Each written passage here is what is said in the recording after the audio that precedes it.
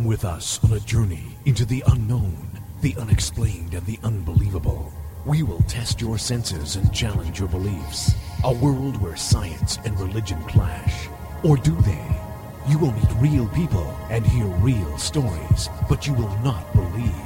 You will witness strange sights and hear strange sounds, but you will not believe.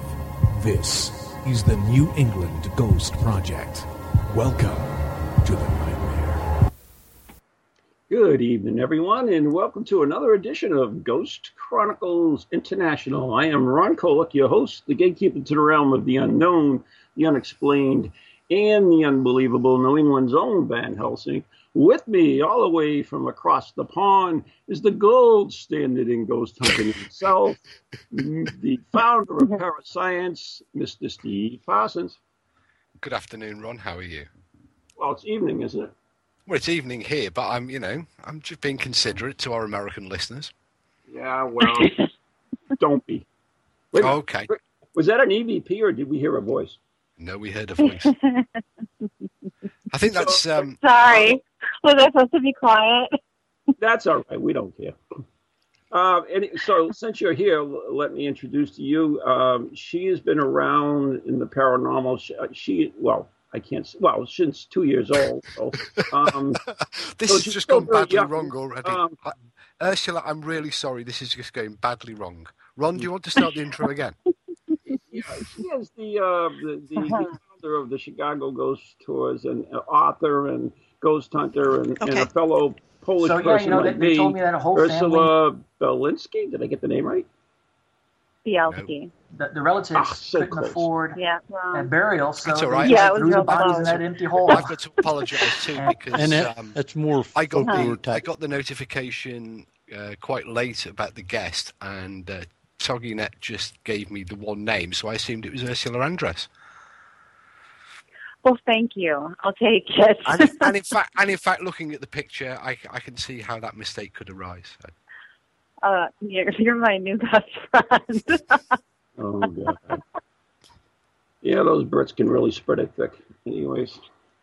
So, Ursula, why don't you give out your website for us, please? Our website is chicagohauntings.com, and that's got all the information about the books and the tours and events and links to all kinds of other great resources on the internet about all things haunted. Mm. And you have been doing this for quite a while, right? I really have been doing this a long time, and I am getting old, so there's no problem with that or anybody being aware of that. I started as a research assistant to a psychology student that was doing work in parapsychology when I was in college. So I was 18 years old when I started, and basically I was a history major, and I was doing the background research for the field work that he was doing, which was investigating some haunted locations in the Chicago area. We were in school out in the western suburbs. So, yeah, I did start when I was 18. I just turned 45, so it's been a while that I've been doing this. I continued to be an assistant to him for a couple of years as an undergraduate.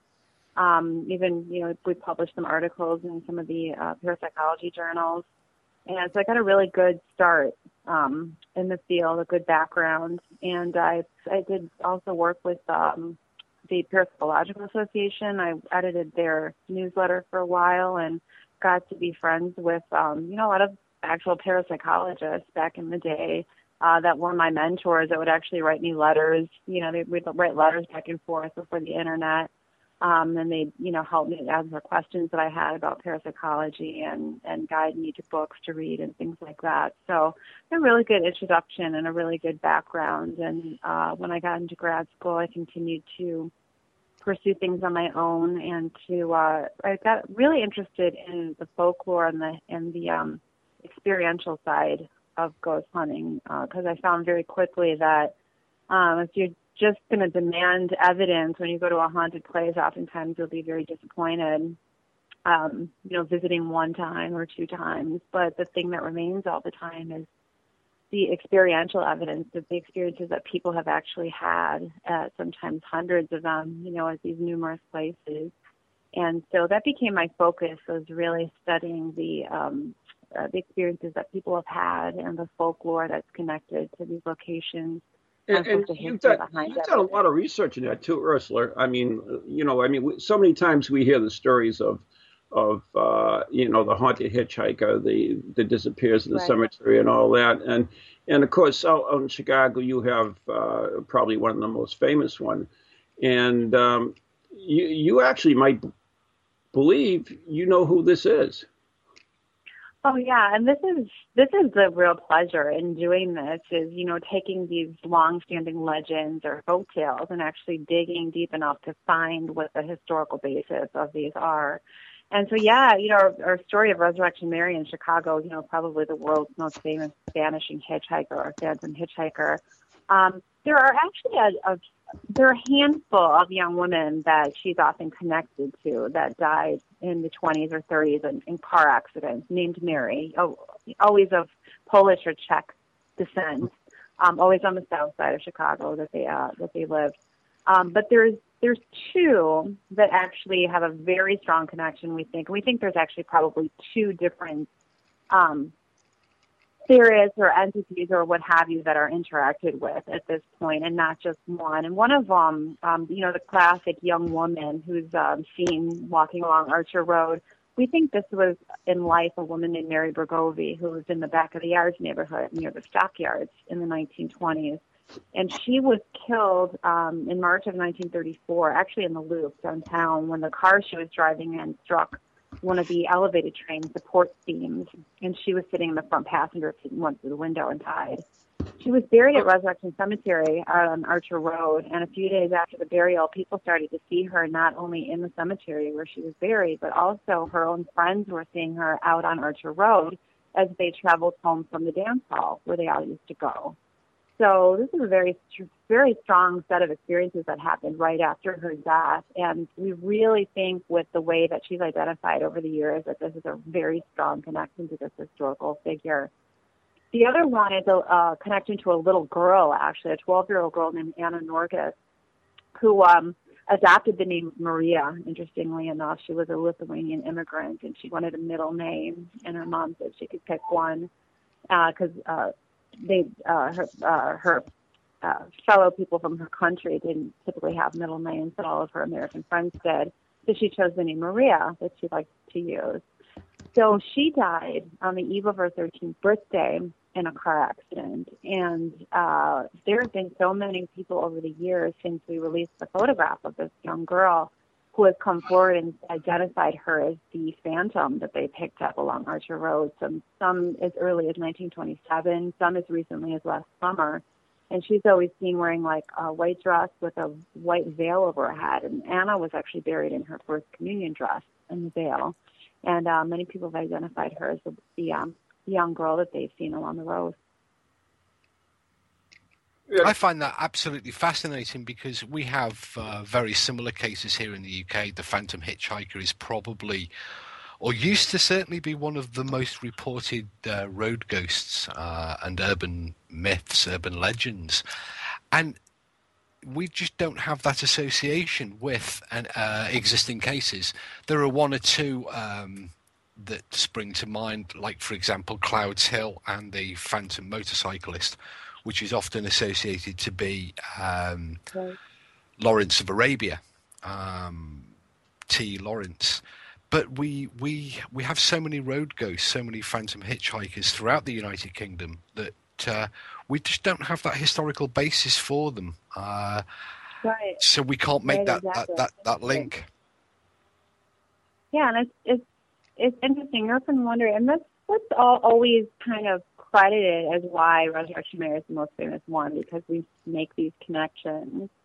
And people aren't really aware that there are so many instances of this all over the world. And going back, hundreds of years, even before there were cars, people reported picking up young women on horseback, driving through the countryside, and she would disappear from the back of the horse before they got to the location. I know when I was researching the first book, the story in the UK that I came across all the time was the Phantom of Bluebell Hill, which you're probably familiar with. Yeah, she's reported to be no more information than she was believed to be a young woman on the way to her wedding, and she's seen in her wedding dress. But no historical connection made. And I don't know if it's that people don't look for the connection or not, or if there just isn't one. Well, we've certainly. I know that people have certainly looked at the folklore and looked at the history of the area to see if there is a connection. But here in the UK, at least, we have. I don't really know of any area in the UK that doesn't have a phantom hitchhiker, a road ghost. Out here in West Wales, where I am currently, I know of several, and up on Merseyside near Liverpool. Again, there were several. Indeed, they were quite. One in particular was quite commonly reported. Members of my own cousin once claimed a sighting of a particular phantom hitchhiker. So they are apt. Sorry, Ron? Was alcohol involved? No.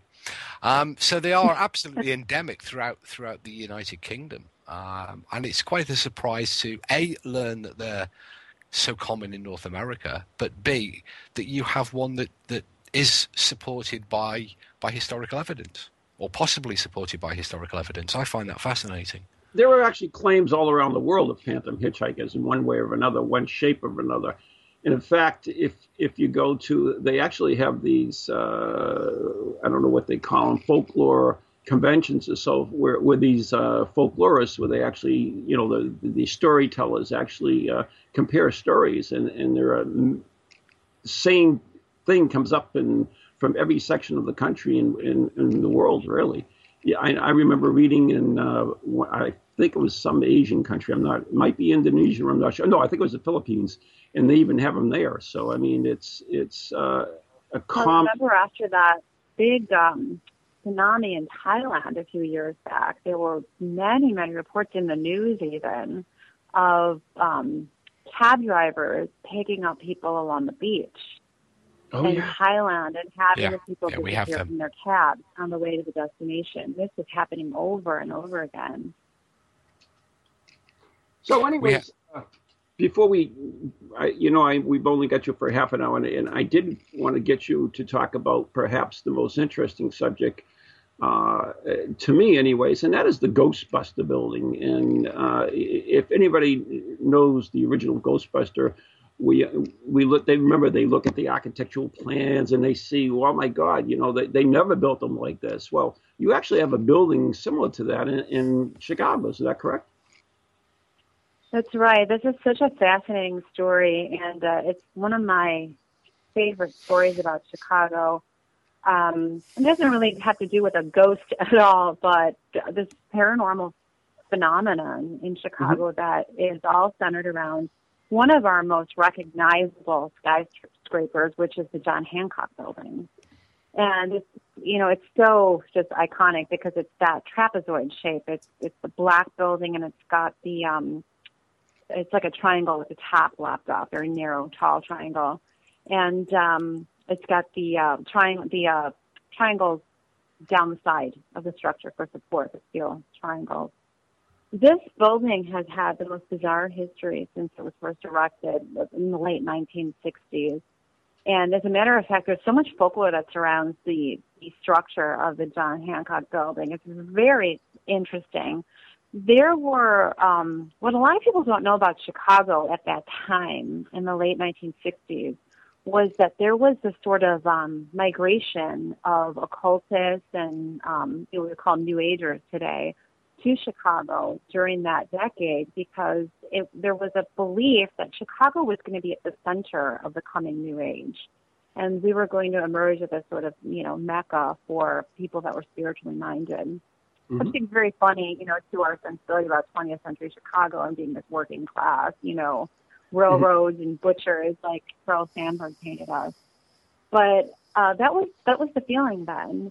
And so there were a lot of people that were spiritually minded and had, been schooled in magical arts and in the occult at that time when the design for the Hancock Building was unveiled.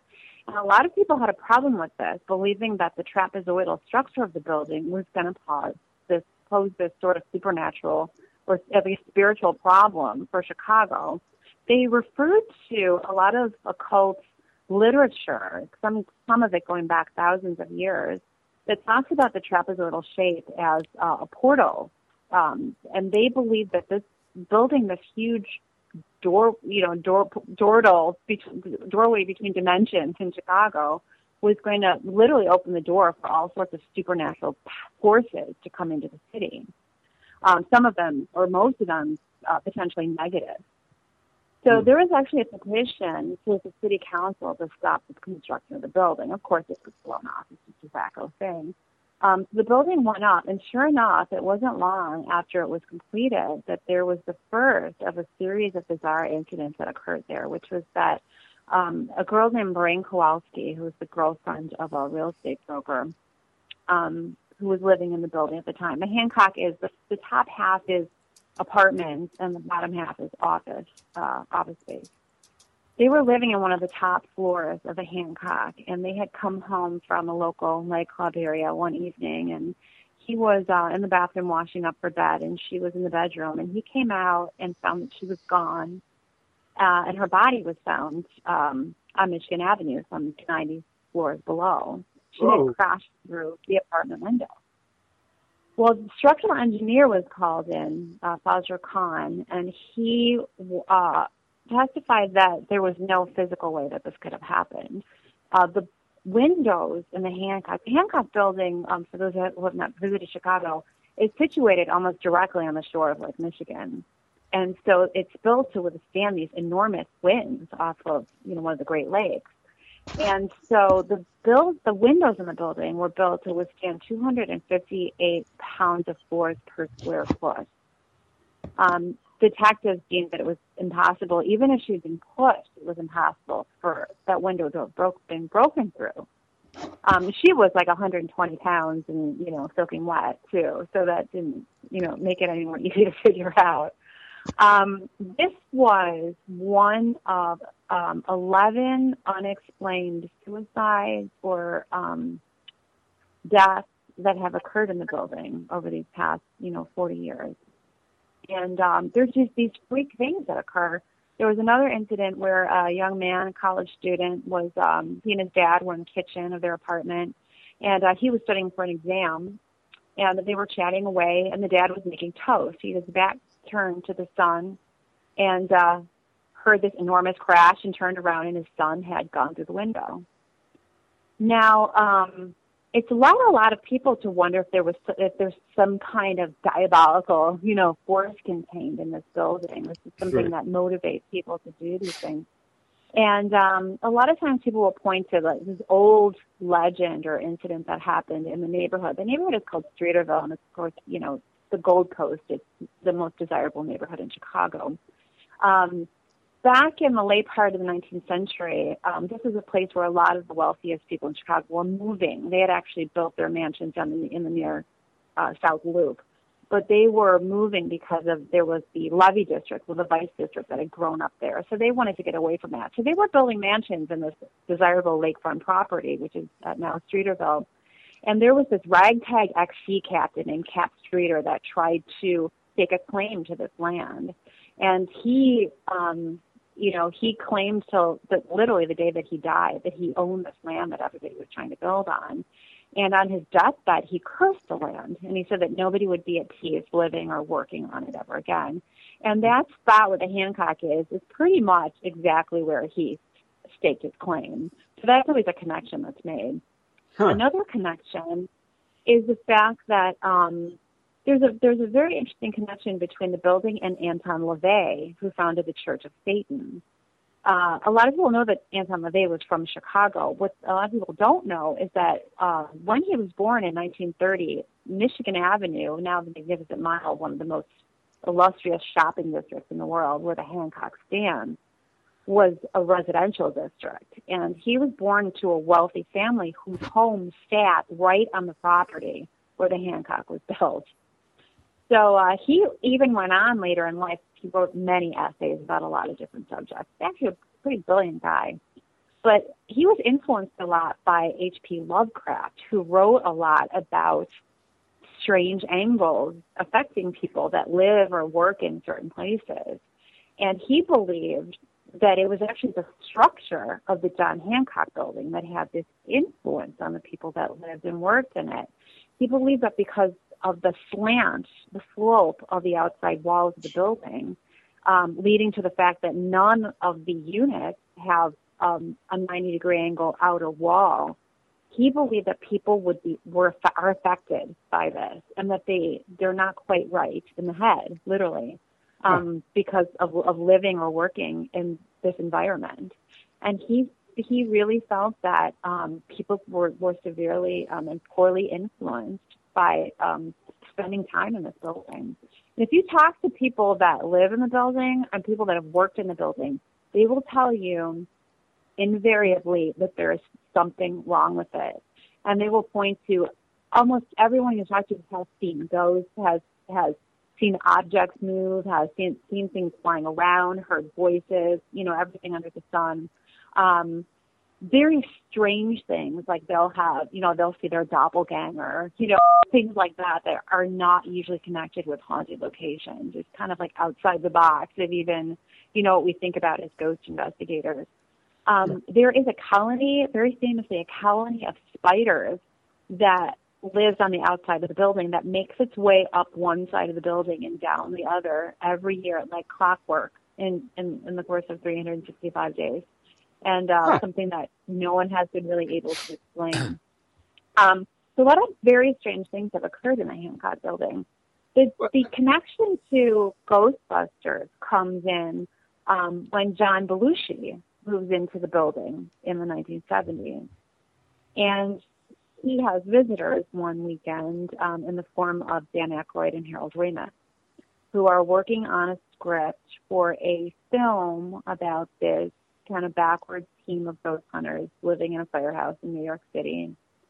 And they know, all about the comedy routines they want to do in the movie, but they don't have a script. They don't have a storyline to hang the characters on. So they're hanging out in John Belushi's apartment in the Hancock building this one weekend, and Belushi starts to tell them about bizarre things that go on in the building. And so what ends up happening is that this idea of a skyscraper in a metropolitan location that serves as a doorway for interdimensional forces gets written into the script of Ghostbusters. So that skyscraper in New York City that you see in the Ghostbusters film is actually inspired by the John Hancock building and the true story of this idea of a portal, a building being a portal for these supernatural forces. Do you know, it's actually not the only building of that's currently attracting a reputation. I don't know if Ursula and indeed Ron are gaining. I've seen the reports recently on YouTube of the audio footage that's coming from One World Trade Center, the formerly known as Freedom Tower. Of these, they sound like the sound of screaming jet planes rushing into the building. I haven't heard about that. And indeed, the site is gaining a reputation. Now, I've just recently come back from New York, and I've also in the past visited Chicago, so the John Hancock Center, I am aware of it. And when I was in New York, I was actually quite struck at the similarities between the two buildings. Obviously, apart from the color and the size, but Freedom Tower, One World Trade Center, is actually quite similar in design to the Hancock Center. Now, I think obviously, these sounds which are associated with high winds and extreme weather conditions are more associated with the wind blowing around the building, and certainly you're more than familiar with strong winds up in Chicago. But it's interesting that and that these buildings, modern buildings, are gaining this reputation quite so quickly. In London, we have a very similar shaped building, the tallest structure in the United Kingdom currently, the Shard, which again is an unfinished trapezoidal design, where they haven't completed it to a point. So it'll be interesting to see if any stories start to emerge from the Shard. I know that we're running up on break, so we're going to have to say goodbye to Ursula. But I did want to ask you one quick question. Now, you said these suicides, that they would actually go through the glass, which was actually constructed so that wouldn't happen. Is it all the same glass? Was it all put in at the same time, or were there? It was. There's an interesting counterpoint to the whole supernatural theory. I got to talk to an engineer a couple of weeks ago that actually came on one of our tours, and he said he's one of many people I've talked to that said he said there's something just really wrong with the building structurally, and he said it's like a white elephant, but it's a very dangerous white elephant. He says the belief among architects and engineers, that's unspoken because you don't want to go out and say the one of the most famous buildings in the world should be taken down, Right. He said that because of the structure of the building, those girders on the outside that were put up for the support of the building, and the combination of the high wind, he said they believe that there is these vacuums that are created because of the lack of give in the structure, because of all of the supports on the outside. Anyone familiar with skyscrapers knows that you have to build this, I'm not sure what the term is, a sway, into the building because of the wind, so that the building literally doesn't break, So he said because of these structures on the outside of the building that are supported, the combination of that and the high winds, they believe creates these vacuums that literally, at times, in a freak accident, will literally suck people out of the building, even through the glass. That's unusual. Unfortunately, we're just about on a break time, so we have to say goodbye to you. But we want to thank you so much, Ursula. And once again, could you give out your website and how people can get in touch with you? Absolutely. And thanks for having me. The website is chicagohauntings.com, and all the information on there. People are on Facebook. I've got a Facebook page. Ursula Bielski, our ghost tours, have a Facebook page. Visit us. There's so much more information even on the website, and you can find information about the books too, which are growing numerous also. So I hope everyone pays us a visit. Well, thank you, Ursula, and you have a thank you. Yeah. Christmas. Oh, thank you so much for having me. Have a wonderful Christmas too. Yep. Happy holidays. See you too. Bye now.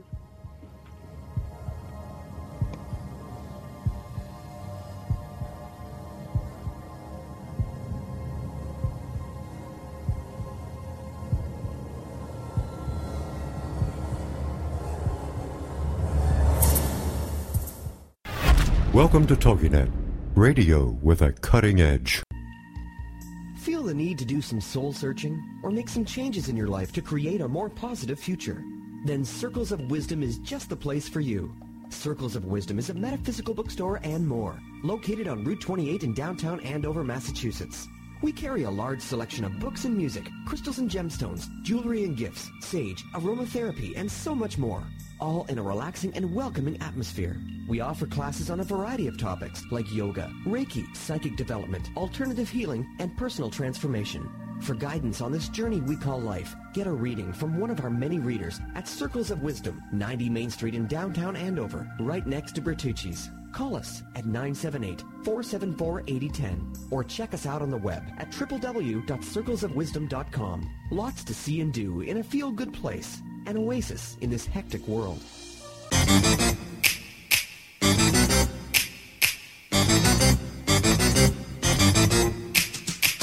They're creepy and they're kooky, mysterious and spooky. They all talk gobbledygooky, the Parax family. The shows are paranormal, not stuffy but informal. The topics are abnormal, the Parax family. They're strange, deranged, unrestrained. So grab your favorite brew, it's time to rendezvous as we give awards to the Parax family. Take 6,427. All right.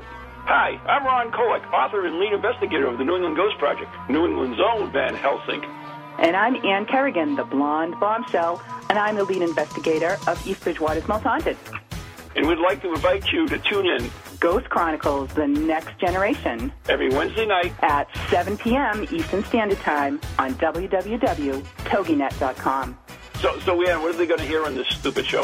What are they going to hear? They are going to hear things that they can't believe are happening. Like Beyond Bizarre. And cemetery tripping. Oh, that's your deal, right? Absolutely. Yeah, one of these days you're going to get so scared of one of these cemetery tripping things that I'll have to get a new co-host. I am brave beyond belief. Yeah, we'll see. Scares me. So anyways, if you're bored and you got nothing to do on Wednesday night, tune in to Ghost Chronicles Next Generation with Ann and Ron. See you then.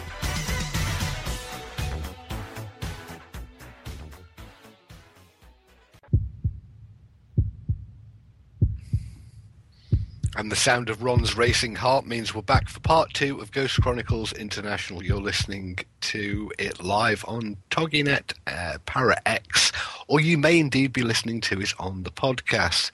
Before the break, our guest was Ursula Bielski, and we were having quite an interesting discussion about the Hancock Center, which I always remember was the Sears Tower in Chicago, but that's just showing your age, that's all. Yeah, I'm just showing my age. But what's interesting, and it's a shame that Ursula didn't have more time, is that there's a range of phenomena that are similar to paranormal reports that are associated with buildings.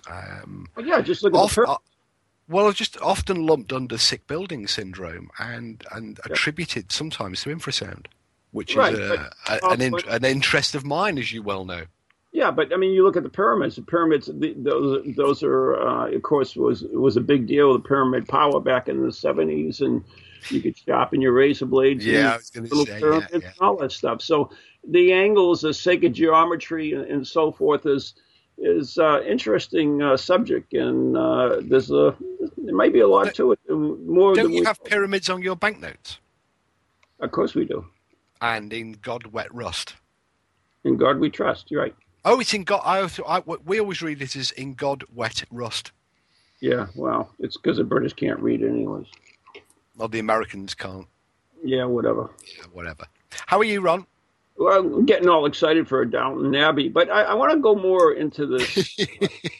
We're getting the new seasons coming up very shortly. They just had little previews of it, so we're really excited about it. So, anyways, I'd like to talk a little bit more about, maybe there is some. We talk about ley lines in the paranormal, and now the shape of buildings and so forth. And I mean, is there something to this? Is sacred geometry or ley lines, or whatever you want to call it, and other energy forces that we're unaware of or can't measure?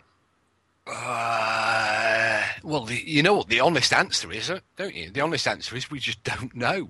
I know for certain one of the great myths of we talked a little bit about urban legends, and of course the idea of the urban legend of the Phantom Hitchhiker. But of course, ley lines themselves are actually an urban legend, or a form of modern mythology. Why do you say that? Well, because they didn't exist until the 1920s. Or they didn't exist, or we weren't aware of them. There's a difference. They didn't exist in terms of... certainly the Chinese had dragon lines, but our understanding of ley lines really is a New Age thing. It comes from the 1960s. In the 1920s, a British... I'm just trying to find the relevant book so I don't make any mistakes over his name. Produced a series, an idea that ancient sites were linked by, or were positioned in prominent locations, so that, of course, because there were no roads, people could navigate from one spot to another. They would go to one high point on a hill, and then they would aim for the next high point. And these were, obviously the shortest point between two places is a straight line. Now, that was largely forgotten until the 1960s, when the New Age community came up with this sort of idea of energy lines, which they'd borrowed from the Far Eastern culture, the Chinese idea of dragon lines. And then, it kind of took off from there. I've seen ley lines described on maps where they obviously join churches and modern hospitals, even telephone booths, because they claim that they're relevant. They were built on ley lines because they're modern communication devices, and that they were sited, I don't know, by accident or by design onto these ley lines. I just read that the ley lines was coined in 1921 by amateur archaeologist Alfred Watkins. That's the fella. In his book, Early British Trackways. I've actually got a copy of it, but blow me, I can't find it to quote from it. I'm scanning the bookshelf as we speak, trying to locate the damn thing. But no, it's absolutely right. It was a 1920s thing. But the idea of dragon lines, or indeed funeral processional routes, go back way, way, way further. It's only in modern parlance, and this modern New Age interpretation of ley lines as being something that, for example, UFOs navigate along, or indeed ghosts use, or ghost cases are clustered along. Now, many years ago, going back into the late 90s, Parascience did some explorations of the island of Anglesey off the North Wales coast, which has got a high amount of its historical landscape from the Bronze Age and the early sort of pre-Christian era surviving. And we drew up lines linking all of these things. These were only a sort of suggestion of ley lines, and we tried to plot all forms of paranormal activity, black dog cases, ghosts, sightings of aerial phenomena, to see if there was any form of correlation with the ley lines. We didn't find any, but it is an interesting phenomena that people do still support the idea of. And in fact, only this week I was reading an investigation report where a medium had detected the crossing of ley lines underneath a particular house, and that was the reason why it was a portal to the afterlife and was used as a spirit gateway. There are many groups there are many who have doused for ley lines and found ley line crossings and can douse for them with pendulums. I know Spooky Palooza was a little bit confused about. She never really understood. Basically, they're energy lines that connect various key monuments throughout the world to each other. Is that correct, or am I getting that wrong? Well, here in the UK, they tend to connect both ancient sites and also prominent places. So they would run from hill forts and hilltops to even, in some cases, isolated trees in the landscape or water features. Now, this idea of extending them beyond the realms of the United Kingdom is again a New Age thing. It doesn't exist in Alfred Watkins' book. The book was called The Straight Track. Right. Your favorite building, the old manse in Concord. Of course, Thoreau used to sit on a rock that's supposed to intercede in a ley line, and did a lot of writing there. I remember learning about that when we were over there. And in fact, also interestingly, whilst we were there, discovering that quite a number of visitors had also picked up on energy lines around the old manse. But Spooky Palooza also said that Series 4 of Downton Abbey is not as good as the others in their opinion. Each their own. But yeah, it is interesting. We talk about if we move slightly away from ley lines back to architecture. Right. And this idea of certain buildings, the nature of the architecture being key to reports of phenomena associated with it. Well, if you look at sick building syndrome, if you Google it, you will find that there are accounts of people or buildings that have this syndrome associated with them. It is remarkably similar in some aspects to paranormal reports. And where some research has been done, and there is only limited research into sick building syndrome, lighting is one of the areas, particularly fluorescent lighting, but also, interestingly, from my perspective, infrasound, the way that these tall buildings or the shape of the building interacts with the weather, the area weather.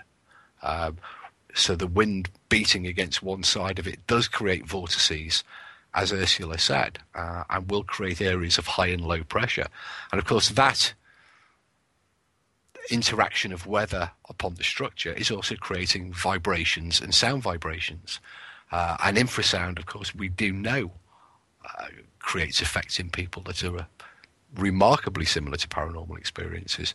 So I think we've got, as with a lot of things, I think you do end up with a mixture of the normal, the mundane, and then it affects people's beliefs and interpretations. Of course, once a building gains a reputation, once the Hancock Center started to gain a reputation for weird things taking place there, then everything that wasn't immediately explainable or immediately obvious to the percipients is going to be interpreted with that bias.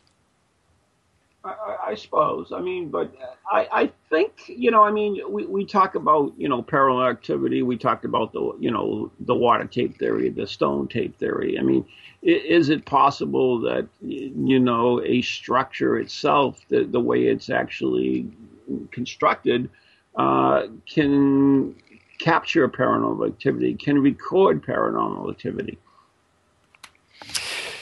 Well, you keep asking me the question, and the only the question. Well, the idea of the show is discussion. You see, I always feel like I'm letting you down because the answers are always the same. The answer is always we don't know. It's unlikely because, as I've said before, I don't believe that there is any sound mechanism for a stone tape theory. This idea that, and it's often quoted, well, the building's got iron in it or the building's got silica in it. Mm-hmm. Well, that might be the case, and indeed, you can use iron particles stuck to effectively. Skip the stone tape theory if you don't believe that. The water tape theory, which I know you have believed there is some. I've certainly suggested the idea of a water tape because, and it was suggested.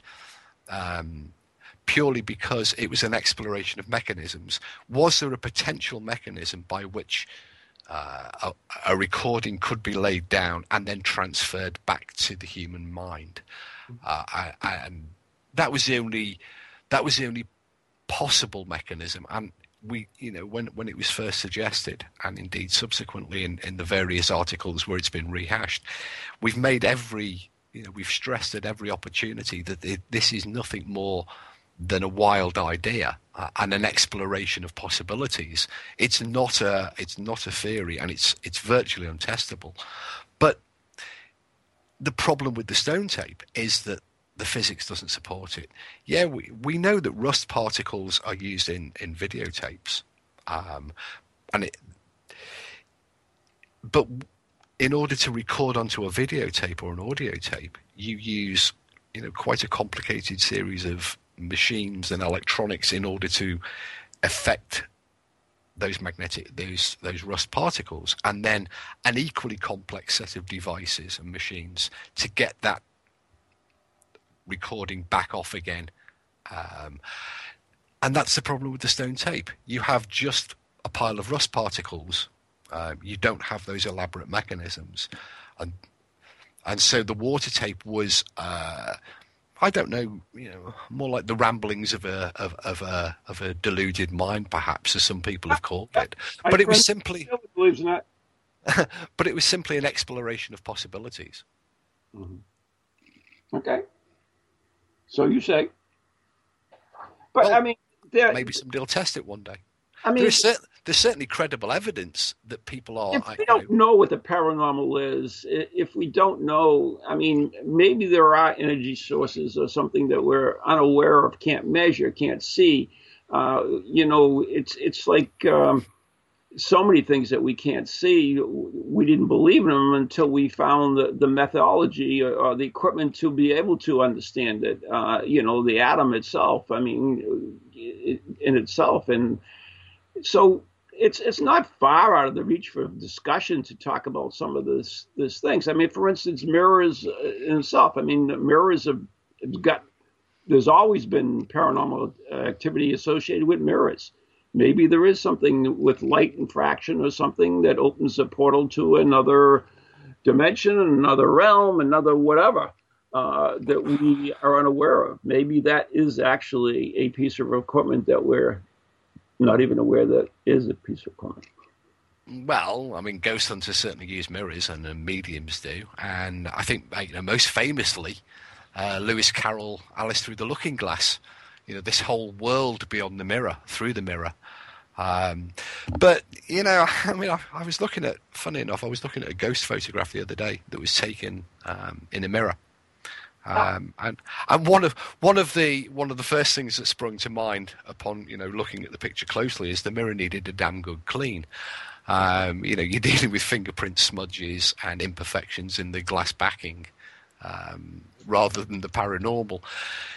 To say that everything is a possibility is kind of true, but at the same time, it's kind of misleading. It's sort of offering false hope to people that anything and everything is a possibility. Well, it is. Forces and energy fields that we can't measure. Well, of course, I've got to say that's a possibility because physics is continually discovering new things. We only found the Higgs boson in 2012. 2013. So, physics is continuing to make new discoveries, but the Higgs boson was predicted. The Higgs boson has been predicted for, I think, about 30 years. Mm-hmm. So what they're discovering isn't absolutely brand new. It was anticipated and it was, considered to be a possibility. Now, when Einstein came up with his theory of relativity, he was scoffed at and it was believed as junk science, yet it was proven. Yeah. And there exists the possibility that at some point down the line, some of these wackier ideas that stem from the paranormal world that we consider wacky ideas may indeed, like ley lines, may indeed be demonstrated to be factual. But that doesn't mean we don't ignore these sort of things, but at the same time, we have to work from the known towards the unknown. There are certain things that we do know, and we extend our knowledge gradually. I think what's wrong with the general level of paranormal theories is they start at the opposite end and work towards the known. And I think that's where they run into difficulty. Some cases, but sometimes you have to, if you're dealing with the unknown, you say, okay, we have an unknown. We don't know exists. We don't believe it exists. Yet we find this influence. So by collecting evidence or influence from this unknown that we don't believe that is there, we soon find out maybe there is something there. In other words, we know that the planets and comets, we can tell they're there, even though we can't see them because we understand the gravitational pull on them. So, yeah, but they were working from the known and extrapolating out into the unknown. What paranormal investigators tend to do is work from the unknown and try and bridge back towards the known in a form of pseudoscience. But just to return to the chat rooms for a minute, Spooky Palooza has just popped up with, why don't more paranormal teams have electrical engineers on their team or wireless engineers? The reason I'm struck by that question is because that's exactly what I'm qualified as. I'm an instrument technician originally, so I have electrical engineering qualifications. Mm-hmm. And it is a very interesting question, and it's a question that I raised at the Society for Psychical Research conference in September of last year, because one of the great problems that parapsychology has been faced with for the longest time is that the psychologists will, out of necessity in some of their experiments, want to measure physical parameters such as temperature or electromagnetism or for example, infrasound. Now, what you've got here is people who don't have the skills or qualifications in that particular area, simply deciding that they can do measurements, and often the measurements that they're doing are either flawed in their methodology or flawed in their interpretation. And the argument I was making at the SPR conference was that the people who need to be doing the measurements on behalf of the psychologists are in fact the engineers, and that way that they would get data that was measured to a reasonable and accurate standard and therefore reliable. There are many cases and instances where a psychology experiment has been undertaken in which physical variables are measured so badly that a high school physics high school student with a basic understanding of physics could drive a coach and horses through the physics side of it. But the subsequent paper, the results, are peer reviewed by psychologists.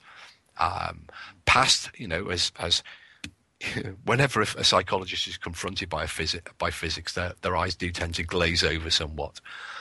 So they assume that the other guy knows what he's doing, stick to the psychology part of it, accept the paper as is, it gets published, and all of the other psychologists accept it. Now, infrasound was one classic example where that took place. Tandy had this idea. Vic Tandy, who was one of the first to link infrasound with paranormal experiences, made a mathematical assumption of a frequency, the famous frequency of 19 hertz, the frequency of fear. Now, that frequency assumption was wrong, but because the paper was submitted to psychologists, nobody ever thought to check that frequency or Tandy's calculation of that frequency. And so this 19 hertz slipped into accepted, I would say accepted folklore by psychologists, because it's been rehashed and repeated time and time again by psychologists with no thought of going back to check the original data. There are other classic examples too where the physics is being let down or not being done correctly by psychologists. It's kind of like, would you have your appendix taken out by a dentist? Yeah, but that's not even close to being correct. Well, it's exactly the same thing. They've both got medical. They've both got. You don't know. Psychologists deal with psychology. They deal with the. Yeah, but how many times have you heard a psychologist said, "Trust me, I'm a scientist. As a scientist, I believe this, and this." And there is an absolute wealth of parapsychology papers that are published and that are peer reviewed, in which physics and physical variables are measured, and they're measured badly, they're measured wrong, and the resulting data. That's why you have peer review. You call that out. No. Peer review. The peer review process is failing because the peer review process is being done by other psychologists, and they don't have the basic understanding of the physics in order to be able to spot these problems. I can give you example after example after example. We could run a whole month's worth of shows on examples. Well, I mean, yeah, I would like a example. I don't care example. Give me a example of how a parapsychologist would screw up on a measurement. Okay, quite simply, in the case of it, are you aware of what a psychomantium is?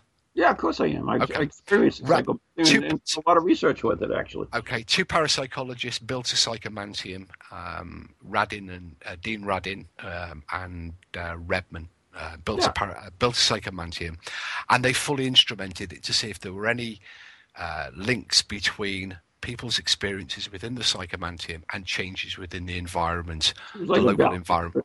Yeah, it had everything in it. It had thermal imaging, it had EMF meters, it had thermometers, it had the whole range of stuff. The thermometer was placed on the floor of the psychomantium, or just above the floor of the psychomantium behind the sitter. And they couldn't understand why the temperature changed in the particular way it did. What they found is that the temperature was rising in a way that they weren't expecting. So what they did, because they weren't expecting this temperature change, which was the largest correlation to the experiences of the percipients within the chamber, they decided to disregard the temperature data. Now, somebody who has a physics qualification would realise that the positioning of the thermometer on the floor of the psychomantian chamber and the resulting temperature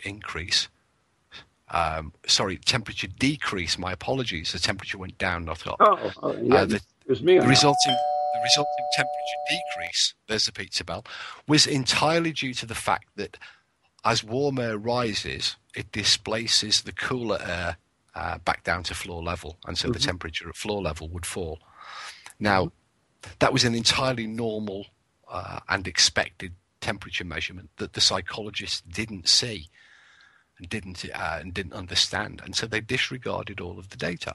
I'm not sure I understand that myself. I mean, if you go in and take a reading in a particular room, especially a small enclosed chamber, then you should be pretty close to the mean of the chamber. And especially cold air would not be at the top to start with. Your coldest air would be on the bottom. The temperature. Warm air. I'm not understanding that. Go ahead, explain that. Well, the temperature of in order to measure the temperature of a sealed box, you would measure it at the central point to get the most accurate measurement. But when you place a thermometer at floor level, what will initially happen is warm air will rise, and that will displace the cooler air to floor level, so initially the temperature will begin to fall before rising again. Once again, that makes absolutely no sense because cold air would be actually cold air is denser than hot air. Anyways, yes, I understand that, which we realize that the coldest air would be in the bottom of the chamber to start with, not in the top of the chamber where the warmest air would be. Anyways, we're out of time, so we'll have to hold that for another thing. We'll do that one another week then. Chronicles National right here on TogiNet, Pararex Ghost Channel and beyond, with Steve Parsons and Ron Kolick, and our special guest today has been Ursula Bielski or something like that. Anyway, so Steve, I want to thank you so much. You really carried the day. That sounds like a load of hot air. So, anyways, next week we have a special show, right? We do. We're going to put Life and Limb. It's our last show of 2013, and it's the ladies. It's the power behind the ghost hunters. The real power of parascience and New England Ghost Project, I guess. Jan from New England Ghost. Jan and Catherine, my Mrs. P. So, anyways, it's time to wrap it up, and I want to thank you and thank everybody for listening, and tune in next week where the women take over. Good night, and God bless. Goodbye.